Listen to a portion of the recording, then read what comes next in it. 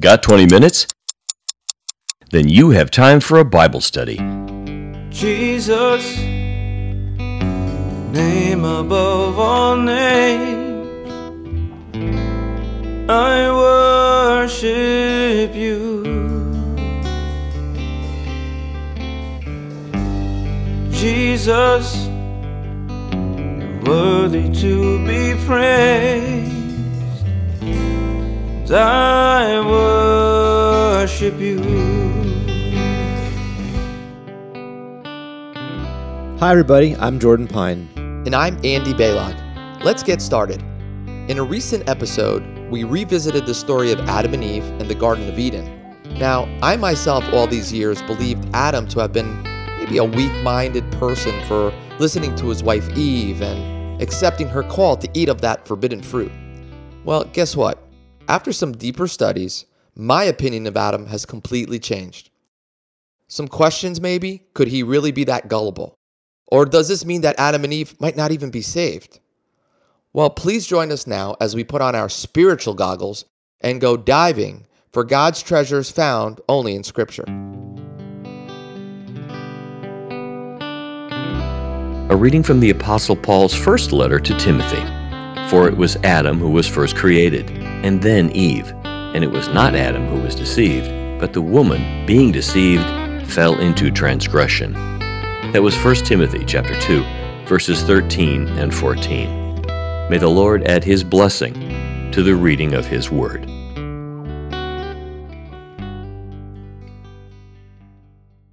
Before attempting to interpret Scripture, we always apply the SPACE method. SPACE is an acronym that we created to remind us to consider the speaker, SP, audience, A, and context, C, of a Bible passage before we attempt an explanation.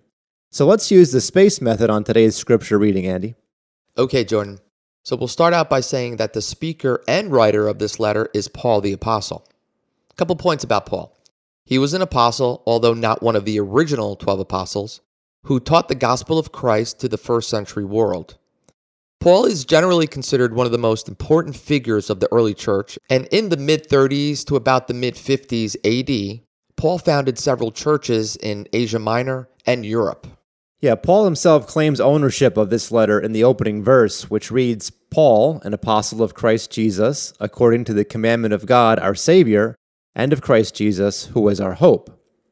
Now, 1 Timothy is one of 3 letters authored by Paul in the New Testament of the Bible that is often grouped together as the pastoral epistles, along with 2 Timothy and Titus. Okay, so now the audience. The literal audience Paul directed this letter to is Timothy.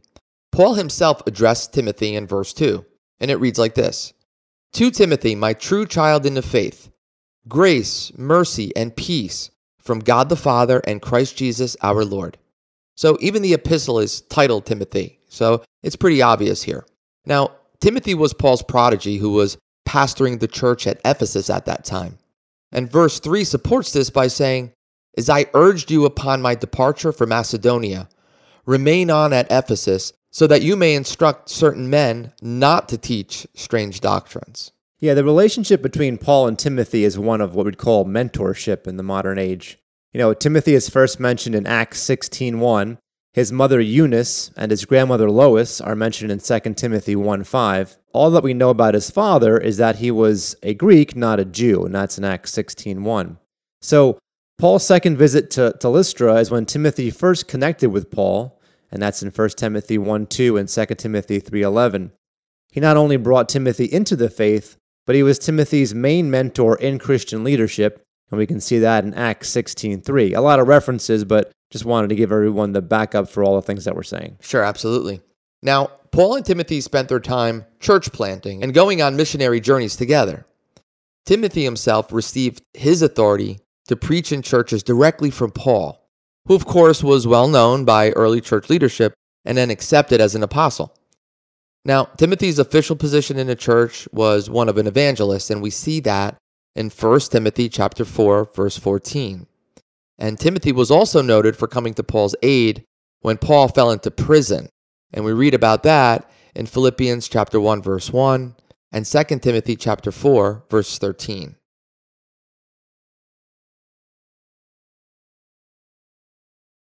himself in order to be a better witness among the Jews. And he stayed and worked in Ephesus until he finally suffered a martyr's death himself. Very important for our study today to keep in mind that the figurative audience is the reader of today. Thanks, Jordan. So now we're going to talk about context. And the context is instruction for leadership by mentor to mentee, from Paul to Timothy. Now in this letter, Paul mainly counsels his younger colleague Timothy regarding his ministry in Ephesus. Paul's concerns are that the organization of the church and Timothy's own leadership within the body. Major themes include the proper usage of the law, warnings against false doctrines, instructions for prayer, roles of men and women in the church, qualifications for leaders of the church, and proper treatment of widows, elders, masters, youth, and church members in general. The overall tone and context suggests there must have been new heretical doctrines that were being introduced into the church, which was a common problem in the early church, and those could cause divisions and permanent damage amongst its members. As for today's study, we want to focus only on two scriptures to bring out a specific point. They are in 1 Timothy 2, 13 to 14. That section of verses, meaning verses 9 to 15, is often titled in Bibles as Instruction for Women. They highlight that according to God, women on a spiritual level are a weaker vessel and more susceptible to attack from the enemy. But there's a great blessing in understanding the significance of these verses and how the church as a whole is represented by women, going all the way back to Eve herself. Yeah, for sure, Jordan. So then, now that we know the speaker, the audience, and context of our scripture reading for today, we're ready for an explanation. But before explaining, let's just recap today's study verse again. And it reads, "For it was Adam who was first created, and then Eve. And it was not Adam who was deceived, but the woman being deceived fell into transgression." Yeah, but to begin our study, Andy, we really need to go back and look at the story that's being referenced here, which is in Genesis, obviously. And I'd like to start reading in Genesis 2, beginning in verse 18. It says, "Then the Lord God said, 'It is not good for the man to be alone. I will make him a helper suitable for him.' Out of the ground the Lord God formed every beast of the field and every bird of the sky, and brought them to the man to see what he would call them. And whatever the man called a living creature, that was its name. The man gave names to all the cattle, and to the birds of the sky, and to every beast of the field. But for Adam there was not found a helper suitable for him. So the Lord God caused a deep sleep to fall upon the man, and he slept. Then he took one of his ribs, and closed up the flesh at that place. The Lord God fashioned into a woman the rib, which he had taken from the man, and brought her to the man. The man said, 'This is now bone of my bones, and flesh of my flesh. She shall be called woman, because she was taken out of man. For this reason a man shall leave his father and his mother, and be joined to his wife, and they shall become one flesh. And the man and his wife were both naked and were not ashamed.'" Okay, Jordan, so I just kind of want to pick out a couple of key points here in your reading, and I'll be brief about it. So I think the key points here are going to be certain verses which are going to develop and help with our explanation towards the end of our study today. And those are, first of all, God said, "It is not good for the man to be alone. I will make him a helper suitable for him." So here we see that God is in control. God is sovereign. God's plan was to make him that woman. It wasn't that Adam asked him, but God saw Adam as being lonely. So again, and then the rest of it goes, "The Lord God caused a deep sleep to fall upon the man, and he slept. Then God took one of his ribs and closed up the flesh at that place. The Lord God fashioned it into a woman, the rib which he had taken from the man, and brought her to the man." So again, self-explanatory. And then finally, the man and his wife, at this point, were both naked and were not ashamed. So again, just a key point to know where we are in case some of you just needed a refresher on the story of Adam and Eve in Genesis. Yeah, and just a small point too. In the beginning, because this whole point about being one flesh was to the point where God they weren't distinct names for Adam and Eve in the beginning. I think it's Adam that names Eve, mother of all living, right? But ultimately, God originally just called them both Adam. If you look at the Old Testament scriptures, and then she had her own name. But that's how much God looked at them as one being. And you see here this famous wedding verse about, a man shall leave his father and mother and be joined to his wife, and they shall become one flesh. I mean, really, that's the purest essence of marriage is found here, because the two came out of the one, and then they rejoin in the sacrament of marriage. Yeah, very good points, Jordan. So what I'm going to do now is we're going to jump to Genesis chapter 3. And for your own home study, we recommend that you read verses 1 to 15. And just for the sake of saving time, what I'm going to do is just pick out some of the key points here in these verses. Picking up in verse 3, it reads, "But from the fruit of the tree which is in the middle of the garden, God has said, you shall not eat from it or touch it, or you will die." And then later in verse 5, Satan tells her, "You will be like God," telling Eve. And then in verse 6, some key points here, we see that it was a delight to the eyes for the woman. And then later in verse 7, "And she gave also to her husband with her, and he ate. Then the eyes of both of them were opened, and they knew that they were naked, and they sewed fig leaves together and made themselves loin coverings." Verse 9 reads, "Then the Lord God called to the man and said to him, 'Where are you?' Moving down to verse 12, the man said, 'The woman whom you gave to be with me, she gave me from the tree, and then I ate.' Then the Lord God said to the woman, 'What is it that you have done?'" So a couple of key points, in this, these verses here that I want to bring out, because we're building these points later on, Jordan, is, we see a conversation in the garden. You could assume that the devil, Satan, was alone with Eve at one point, and he was tempting her in three different ways. He was tempting her with her flesh, with the pride of life, knowing that one day she could be like God, that it tasted good, and it was beautiful. So very ironically, very similar to the way he tempted our Lord Jesus Christ after he was baptized, yes, in the desert. So it's just what we see here so far is just how everything is getting rendered out as we move on in the story. Yeah, the main temptation, which you read part of, you will be like God, and the second part of that is knowing good and evil. Like you'll have the knowledge of God. Yes. So here's one of the questions that I want to go back to in the beginning of our lesson today. I asked, which might be some people at home asking, were Adam and Eve saved? Jordan, what do you say of that? Well, obviously the Bible doesn't specifically tell us whether Adam and Eve were saved, but they were the only two human beings who knew about God before they became tainted with sin, and obviously before they partook of the apple. Salvation wasn't necessary because sin hadn't been introduced, but as a result, they likely still knew God better after their fall than any of us do today. So, think about that. They were still so close to God, having spoken to him, walked with him in the garden. And, you can say they most definitely believed in and depended on God, which is really the core of salvation. So that's one way to answer the question. Yeah, Jordan. I mean, if you think about it, God continued to talk with Adam and Eve and provide for them even after the fall. And, we'll read a little bit more about that in a moment. And consider Adam and Eve knew of God's promises because he would provide a savior for them. We learn that later. And then therefore, we could say that they had faith for salvation. And eventually, when Jesus freed the captives in Sheol, which we learn about in the New Testament, by paying for the sins of the world after he died on the cross, and then he brought paradise into the third heaven, and then they were saved. So, they didn't have a savior or payment for sin at this moment, but I would say most definitely went into the paradise section of Sheol, waiting one day for their savior. Yeah, so that's not 100% of a clear answer, but I think you put things together. I mean, the main component we know of salvation is faith in God, and they definitely had that because they walked with God. So then the question becomes, after sin was introduced, they were still walking with God. God was still looking over them.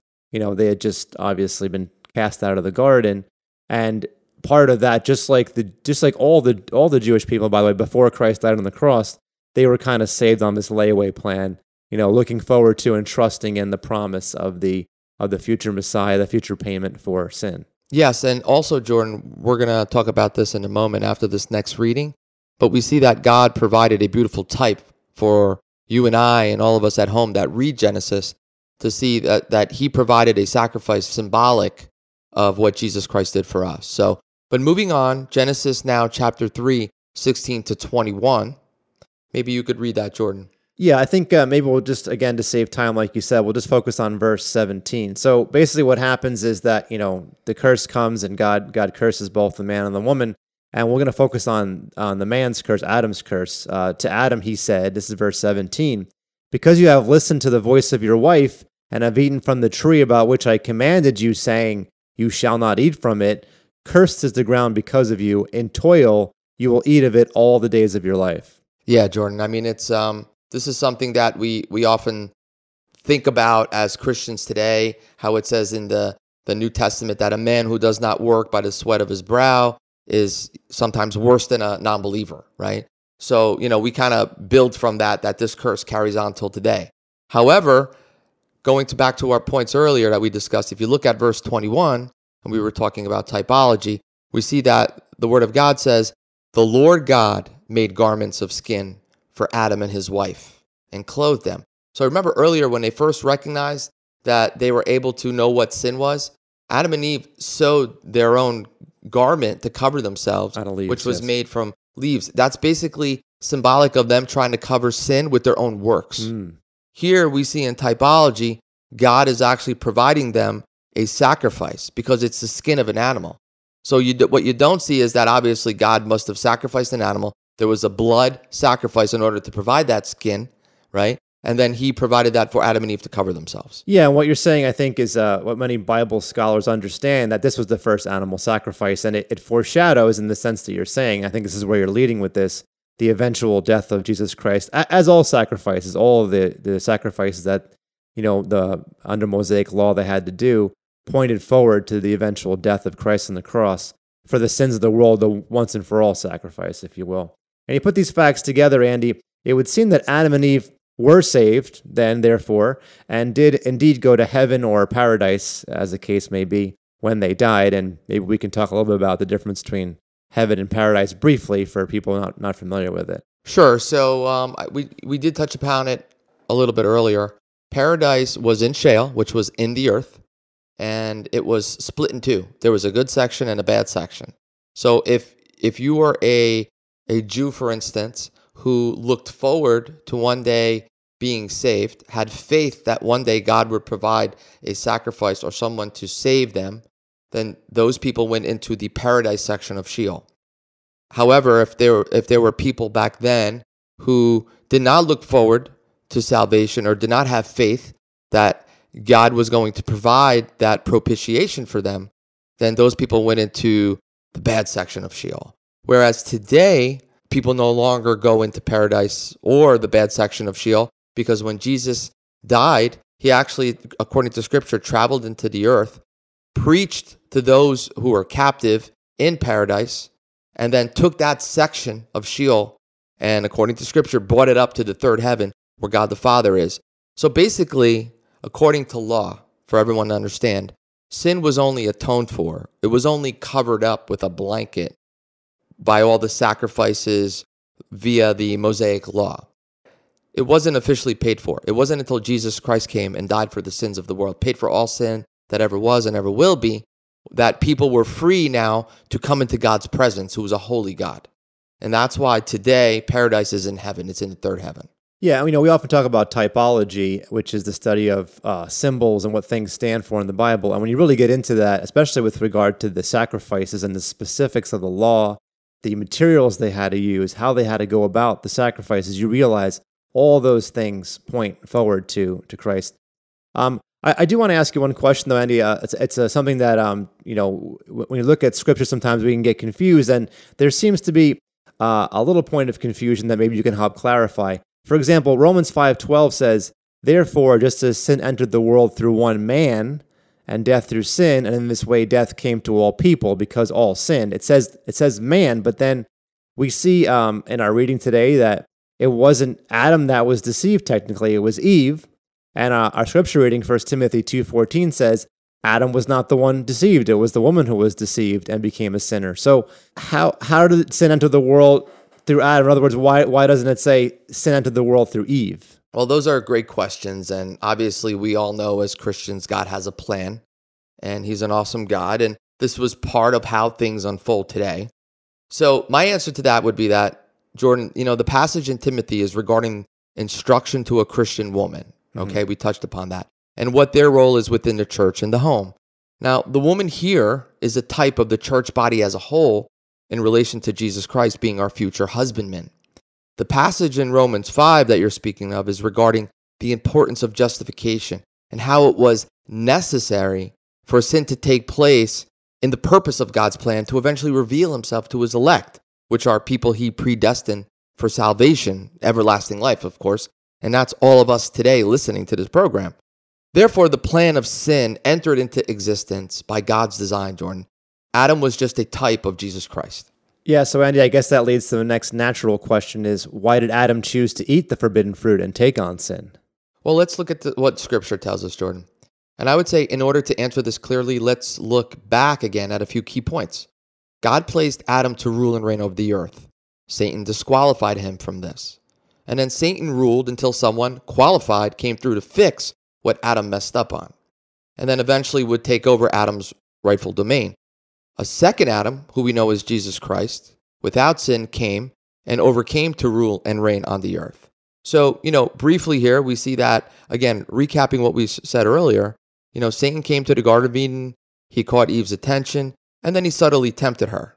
She ended up taking the apple, which is the pride of life or her spirit. And we see there that, like we talked earlier, there was a trichotomy that Satan was attacking as far as Eve was going. He really wanted to destroy her body, soul, and spirit. And of course, Eve wanted her right to choose, right? So she did not want to become accountable to God. She wanted to be like God because that's what Satan offered her. And, you could kind of say that there's still all types of Eves today, men and women, because we see people wanting their right to choose without following God's law. And of course, the key here to understand is Adam's role, Jordan. Eve was deceived according to 1 Timothy chapter 2, but Adam was not. She came to Adam, and Adam knew what he was risking in doing. Therefore, when Adam ate the fruit, get this, because this is amazing, he took her sins upon himself. Adam knowingly did this because he loved her so much, knowing that he would lose paradise so that later on he could raise her up and bring her back. So I see, Andy, what you're trying to say is that this is God trying to show us this type of Christ and us, his church. So you'd have to imagine that God told Adam many things. First of all, that he could eat of every tree in the garden except one. We know that, right? And then when God made Adam and presented Eve back to him as his wife, he said, Eve shall be bone of your bone and flesh of your flesh. We read that earlier. So this is kind of where God established their marriage, which as we know is a beautiful mystery that according to the scripture should be kept sacred. So as I mentioned earlier, God saw them as one person, as the same bone and the same flesh. And then God said, man will be with his wife and separate himself from his father and mother, and man will cleave to his wife. And then there's a part in the story where Adam's actions did not amount to sin. It's when Adam found out that Eve sinned, and in obedience to God, he did not put her away or abolish her when he found that out. She was his wife, and he still cleaved to her. And he says through his actions, I will take your sins upon myself. Is that basically what you're saying? Yeah, it's amazing. Especially if you consider the typology here, Jordan, right? So, who does this obviously sound like? Now we have a better understanding of how much Jesus Christ loves his church by taking on our sin upon himself. If Adam can make that sacrifice because he loved Eve so much, it's that much easier for us to understand today why Jesus would go to the extreme of taking sin upon himself and paying for it in full. So again, we learned that Eve was deceived and not Adam, but Adam bore Eve's sin just like Jesus bore our sin. And that's a true example of love, Jordan. He did not want to live without her, and he sacrificed everlasting life in paradise rather for death into Sheol. He was definitely not weak-minded, as some of us might have thought, but stronger than we could imagine. You could say he was Eve's hero. And that is our lesson.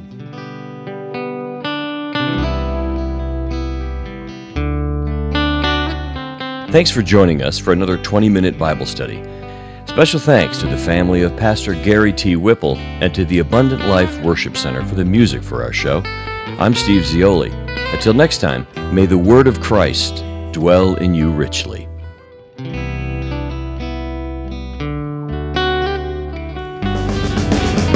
Amazing grace, how sweet the sound. I once was lost,